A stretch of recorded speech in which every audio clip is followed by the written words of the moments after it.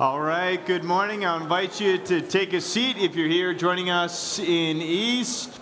If you're joining us in West this morning, good morning. We're so glad to have you here. Thanks for being here and being part of Christ Church. And for all of you, of course, joining us online this morning, thanks for being here. Welcome to Christ Church, everybody. Good to be in worship with you all.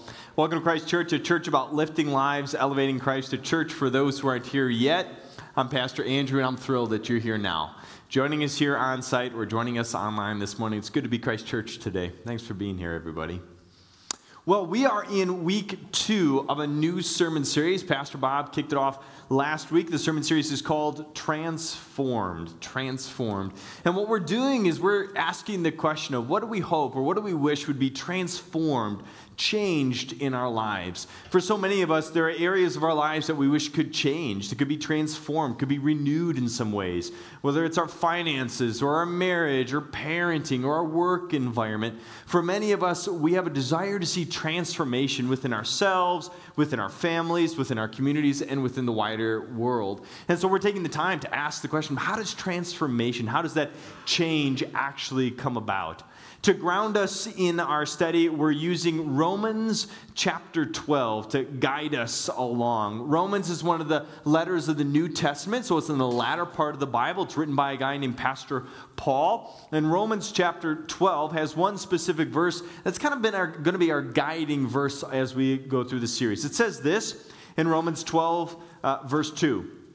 Don't copy the behavior and the customs of this world, but let God transform you into a new person by changing the way that you think. Then you will learn to know God's will for you, which is good and pleasing and perfect.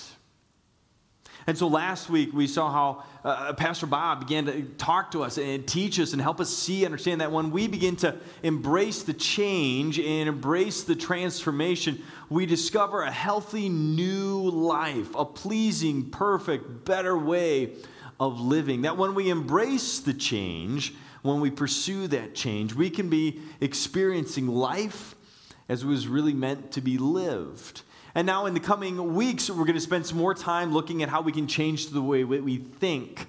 Pastor Bob's going to take us through a variety of topics on how we approach things from a Christian perspective. For those of us who ascribe to the Christian faith, as we examine certain topics of money or marriage or work environments, whatever it might be, we can approach those environments with a new mentality and a freshness. As we begin to change the way we think, we'll see transformation begin to take place.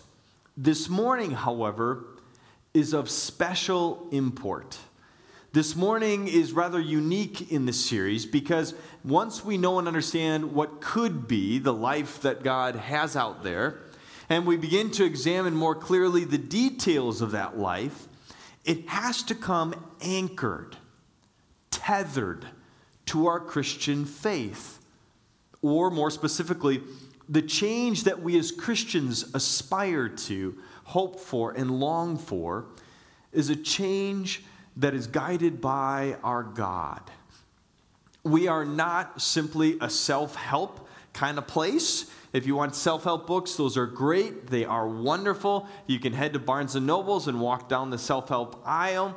Those have their right and good place. Don't mishear me.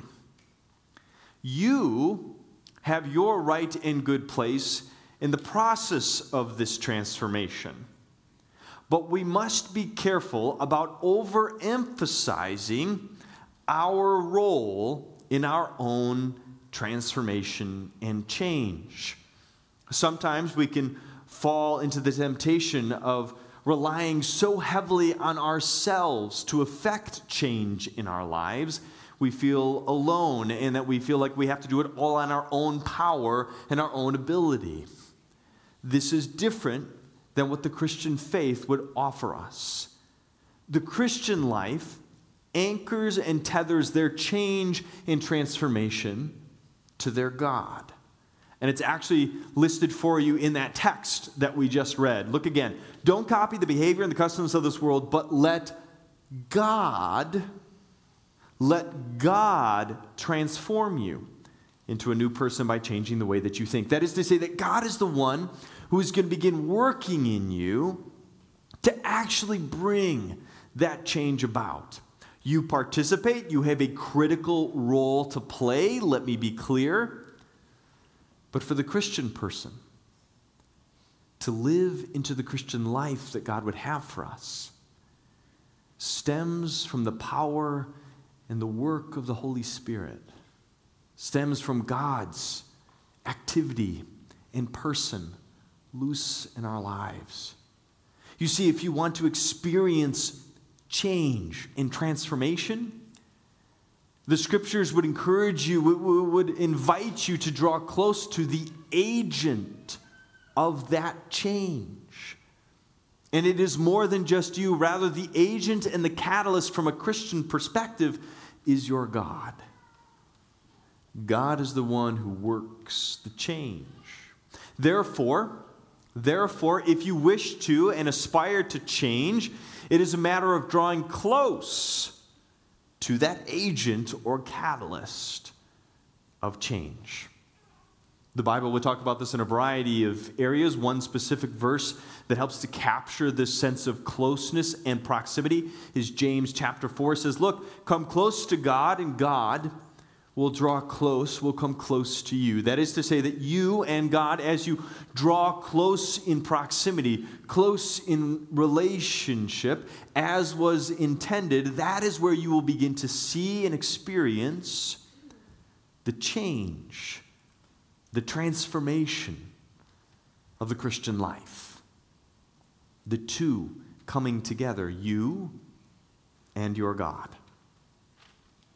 Now, I can be transparent with you in saying that proximity, drawing close to an all-powerful, almighty, perfect, holy God, is going to be a powerful thing in your life.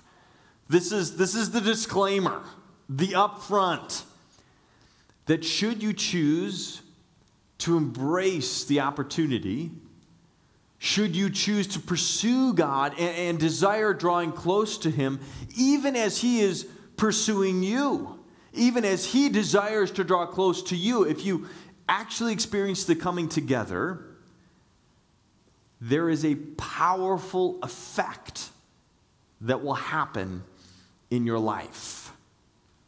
Change will happen in your life when you come under the influence and are in proximity to an all-powerful and almighty God. This principle is actually something that you already know. Parents know this better than anybody. The proximity itself is powerful in people's lives. The people that you surround yourself with, the environments that you spend your time in, the environments, the people and situations that you are in proximity to will intrinsically rub off on you. There is a gravitational pull of influence that will seep its way into your person and begin to change you, shape you, and inform your thinking, your processing, your values, etc. This is why parents are especially careful when it comes to our children, are we not? We're careful about the environments that they spend their time in, the friends they begin to make. Why? Well, because proximity is powerful. How much more powerful when your proximity is to that of an almighty God. Make no mistake, as you draw close to God, you will undergo His influence, His work. You will begin to change and transform as you draw close to the agent of change. Now, for as much as I can put powerful in this line, there are a couple other words that come to mind. Most notably, there is a second word that comes to my personal mind, very quick, following powerful, that may surprise you. But if I'm totally transparent and vulnerable, it is a word that comes just as quickly to my personal mind as does powerful. And that is to say, proximity to God is scary, intimidating, isn't it? I mean, maybe it's just me, but the idea of drawing close to an all-powerful, amazing, incredible, wondrous, perfect, holy, creator of the universe God, the idea of drawing close to the supernatural, that's kind of intimidating. Scary. What's going to happen? How's it going to work? What change will I see in my life as I draw close to something bigger, greater, more powerful than me? It can be intimidating, even scary, to think about being in proximity of God. Yesterday, my family went to the zoo. Yes, we were that family that went to the zoo in the rain.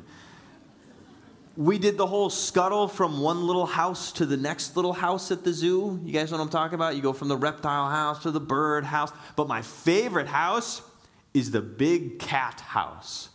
That house is awesome. Those lions, those cheetahs, they got it going on. They just lounge about every day. Do you ever see them active? I never do. They're always sunning on some rock. I mean, when I grow up, I want to be a cheetah just lying on a rock. Hey, what's up? It's so casual. Except for every so often you see one of them actually move, and then it's like a moment of excitement, right? Well, we actually went and saw a little bit of excitement. It certainly excited my 5-year-old daughter. We went up to the tiger area. And my 5-year-old daughter rushed up to the glass and is very excited and is peering around looking for the tiger.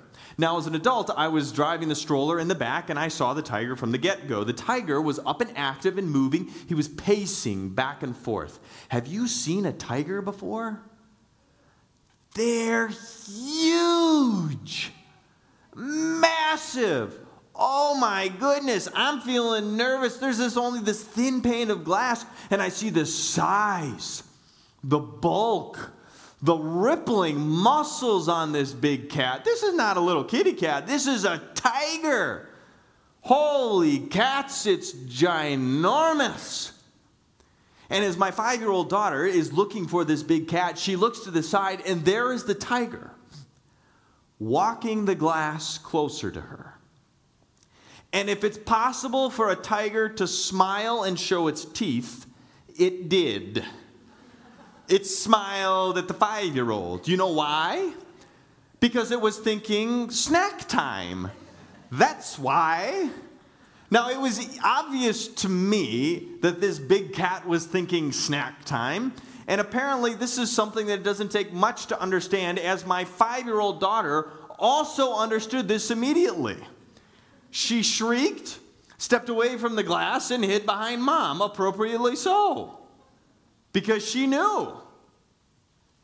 She knew what it was like, all of a sudden, to be in proximity to something bigger, more powerful, something majestic and awe-inspiring. It can be a little intimidating, a little scary even, to be in proximity of something greater than yourself. One of my favorite books out there is a children's book called The Lion, the Witch, and the Wardrobe. Any of you know The Lion, the Witch, and the Wardrobe? Go ahead, raise your hands. Yep. West, I hope you're raising your hands too. You guys know that one online. Perhaps you guys know it as well. Lion, the Witch, and the Wardrobe is a great, great book. Written by a gentleman named C.S. Lewis, who was made into a movie as well. And in this book, C.S. Lewis was a prolific writer in England and a staunch Christian who really had a wonderful way of using word pictures to create impressive and powerful themes. And in this particular book, The Lion, the Witch, and the Wardrobe, there is a character who is a lion, a big, majestic lion. And he is representative as a messianic figure. He is the representative of Jesus in the book. He, as Aslan, is rescuing and saving and resurrecting and all of these things. And it's a marvelous book. If you don't know it, please do read it. But there's a point in the book where a little girl, probably akin to my 5-year-old, is about to meet Aslan, about to meet the big, majestic lion. And she says, well, is he a tame lion? Is he safe to be around?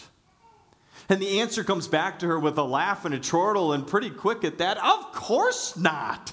Is he safe? He's a lion. But he is good. Is he safe? No. But he is good. So also with your God. He is powerful and mighty and holy and perfect and awe-inspiring. But perhaps most importantly of all, he is good. And he has revealed that goodness in the person of Jesus Christ. He is concerned through the life, death, and resurrection of Jesus about bringing good into your life and working good for you. Your God, even as awe-inspiring as he is, labors for your good because he himself is good and right and true. Now, being in proximity of this good, right, and true God will affect change in your life. And it will change you for the better, for good. We see this in numerous places throughout the scriptures. I could go to loads of places. Here are a couple quick ones for you. One of the people that spends time in proximity to God is a guy named Moses. Moses is most famous, perhaps, for bringing the 10 Commandments down the mountain, Mount Sinai. Moses gives 613 laws to the Jewish people. It actually establishes and frames up the entire Jewish faith. Moses goes up to Mount Sinai and he actually camps in proximity to God. He spends extended time near God physically in a revelatory way with the presence of the living God. And that changes Moses in tangible ways, even begins to transform him. The goodness and the holiness of God actually rubs off on Moses. So much so that when he comes down the mountain, he's shining. He's like a light-up stick. He's a glow stick. The Bible says that he is bright and shining with the glory and the radiance of God. So much so that he actually has to put a veil. He has to wear a funny hat and a veil because when you spend time with God, when God rubs off on you, when God begins to affect change in your life and in your person, other people can see it. Other people notice. Other people are affected by it. And in the case of Moses, he had to bring out a veil to help temper the holiness that people were experiencing from him simply because he had spent time in close proximity with the living God. When you're close to God, you can expect change to happen in your life, and even for other people to see that change and take note of that change. Now, this occurs not only in the Old Testament, but resplendent examples exist in the New Testament as well. Take, for example, the 12 disciples. We could talk about loads of different disciples. Here are just the 12 who spent time in close proximity with Jesus, right? They walked with Jesus. They ate with Jesus. They were in proximity of Jesus' teachings and the healings and when Jesus would cast out demons. These 12 disciples undergo some radical change and some radical transformation as they spend time in proximity and close to Jesus. Simple examples would be vocation, what they actually do. Their careers changed. They went from being tax collectors or a zealot, like a professional who was training people to overthrow Rome, an army guy, or fishermen, blue collar, working the nets and big calluses on their hands, right? They went from being these professions to something different. As they spent time with Jesus, Jesus began to empower them and release them and call them to something new and different. They became teachers and preachers and evangelists and world travelers and church planters and pastors. The 12 disciples underwent a transformation that impacted quite literally the entire world. Jesus would even change family dynamics with the 12 disciples. There's an example for you in the Gospel of John. One of the Gospels, we have 4 Gospels for you. One of them, the Gospel of John, describes how Jesus is literally hanging on the cross. And he looks down at his disciples and he sees his mom, Mary, and he sees one of the disciples, John. And he says, Mary, this is your new son, John. John, this is your new mom. And in doing so, he changes and redefines family in relation to each other. He expands and broadens the perspective of what family means and what family is. In fact, if you look in the New Testament, this is why we refer to each other as brothers and sisters. God begins to redefine for us and change for us and transform for us our understanding of what a family actually is and what a family actually means. This comes from being in close proximity to Jesus, to God, to the presence of your Christian God. And I can tell you from firsthand experience, and I know there are other stories of those sitting beside you, brothers and sisters, who will say that this change, this transformation, it is good. It is worth it. That the disciples experienced, at the very least, a change and a transformation in their sense of purpose and who they were, their understanding of the world, and their understanding of God.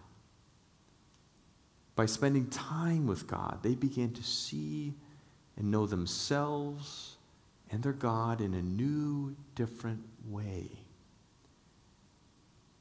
They began to experience the kingdom of God. And they determined it was so good it was worth dying for, as many of them were martyred later on in their lives. Jesus himself would allude to the goodness of these changes, saying they are worth it. They are worth finding and exploring. The kingdom of God is worth embracing. These changes are worth it. He tells us in a variety of ways, two quick ways in which he does that. One is through the parable of the pearl or the great treasure. Jesus tells the story of a guy who's out plowing the field, and as he's plowing the field, he does not own the field, but he is working the field as a laborer. And he stumbles across a treasure of great worth, a pearl of great worth and great value. And what he does is he goes and he sells all of his belongings. He gives up his old way of life, everything that he used to hold on to. There's a change as he now becomes the owner. He purchases the field, giving up everything he used to have so that he could have the field and thereby the treasure, the pearl that comes with the field. He's willing to give up the old so as to embrace the new and experience the change. It's worth it because it is good. Or, for example, the prodigal son. Some of you might be familiar with the parable of the prodigal son. It's common even outside of the church context. The idea here is that a young man goes to his dad and says, "Dad, I want to pretend that you're dead. I want my inheritance early, thank you very much." Dad says, "Okay." The kid runs off and he chooses to live life according to his values, his principles, and his determinations. Unfortunately, it doesn't go very well for him. In fact, he squanders all of his inheritance and he bottoms out. Life stinks. And he has to undergo a change of attitude and transformation. He has to let go of his values and how he thought life was best lived, and instead, in humility, realizes how much he misses being close to the Father. And so he says, "I'll go back home, and perhaps, if I'm lucky, I'll be a servant in my Father's house." And yet, while he's still a long way off, the Father sees him as he's returning home, runs out to him and says, "You've come home, my son. I'm thrilled. I'm happy. I missed you. Welcome home. Kill the fatted calf. Start the celebrations." And he goes through a transformation of bottoming out and at his lowest point, at his greatest, most broken point, to a place of being reinstated. Once more, a son, a child of the Father in the house, experiencing the benefits and the goodness of the closeness of the Father. Now, make note, he does not become perfect. He doesn't have it all together when he decides to go home. Quite the opposite. He's at his lowest point when he begins the change. He actually approaches God not having life together, but approaches God, the Father, with life messy and broken. And that's because the change and the transformation comes not from the Son, but from the Father coming to the Son and reestablishing the Son and commissioning the Son once more in the house. It comes from the love and the grace and the forgiveness of the Father being placed upon the child. So also with you. You do not need to be perfect or have life together to draw close to God. It's actually quite the opposite. as you draw close to God, and as God, perfect as he is, draws close to you, his perfection and his forgiveness and his grace will begin to rub off on you and change you, transform you. Now, this does mean that there is sacrifice involved. Make note, all of these lives that were lived were lives of great sacrifice. And in fact, we find it in Romans itself. The Christian life is a life called to sacrifice. Don't copy the behavior and the customs of this world. It's time to give up that stuff, get rid of that stuff. The old is gone. There's something better and greater that we now pursue as we draw closer to God. And so sacrifice is intrinsically part of Christian transformation. The cross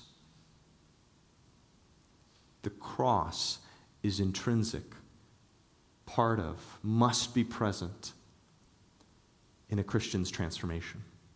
But when that happens, after the cross, there is a newness to life. There is a resurrection that takes place. You see, as you draw close to God, what will happen is you will experience cross, you will experience pain, you will experience suffering, but you will undergo a transformation that will allow you to look more and more like Jesus. Because God's perfection and character will rub off on you. You will begin to change to look more like him. 2 Corinthians actually says this overtly. All of us with unveiled faces, that's an allusion to Moses, seeing the glory of Jesus as though reflected in a mirror. That is to say that you will stand in front of the mirror and you begin to see the character of Jesus Christ more fully present in your person as God transforms you and changes you. You are being transformed into the same image of his Son from one degree of glory to another. So, proximity to God is indeed powerful. It may be somewhat intimidating or even scary, but I can tell you it is good and it is worth it. Because as you step into proximity with God, God will begin to bring Jesus. He will begin to bring his perfection and his holiness to bear in your life and through your life. As you draw close to God, you will begin to look more and more like his child as he pours out his love and his forgiveness and his grace in your life. So I can tell you it is worth it. It is so good. My exhortation and my prayer for you is to draw close to God and let him change you to look more like Jesus Christ. I want to pause and speak briefly to those of you who are worshiping in West, particularly if you are enjoying First Communion and celebrating First Communion for the first time this morning. First off, congratulations. We are so proud of you as a church body. We welcome you to the table. There are few places more powerful than coming to God's table where we genuinely draw close to him. We come forward with our imperfections, and yet he meets us and draws close to us with his grace and his forgiveness through those simple gifts. He will do that for your life, for the entirety of your life, transforming you and changing you to look more and more like Jesus. This is our prayer and our hope for you, and we welcome you to the table. We are excited for you this morning. That said, please join me in prayer as we do indeed prepare ourselves to come to God's table and draw close to him. Please pray with me. Almighty and most merciful God, we come before you as we are this morning. We seek to draw close to you, perfect, holy, awesome, and mighty as you are. We come before you not because of who we are, not standing before you because of anything we have accomplished or done, but on the basis of who you are, your goodness revealed in the person of Jesus Christ, based on your love for us, found and known in Jesus. Humbly, we draw close to you, seeking and asking that you would draw close and make yourself known to us, change us, transform us, renew us. We seek to be your children, Father. And so we ask and pray that through the power and the work of your Holy Spirit, that you would work in us, your people, and you would work through us to transform and change our homes, our families, our work environments, our communities, and this entire world. Humbly we ask and we pray that you would, by the power, by the work, and the inspiration of your Holy Spirit, allow us to become more and more like Jesus, loving and serving our neighbors, caring for those who are hurting and broken, extending grace and love and goodness in this world. Almighty and most merciful God, thank you for the privilege of drawing close to you this day. Grant us hearts, grant us eyes and spirits to receive you, even as you draw close to us. This we ask and humbly pray, Jesus, in your holy and in your precious name.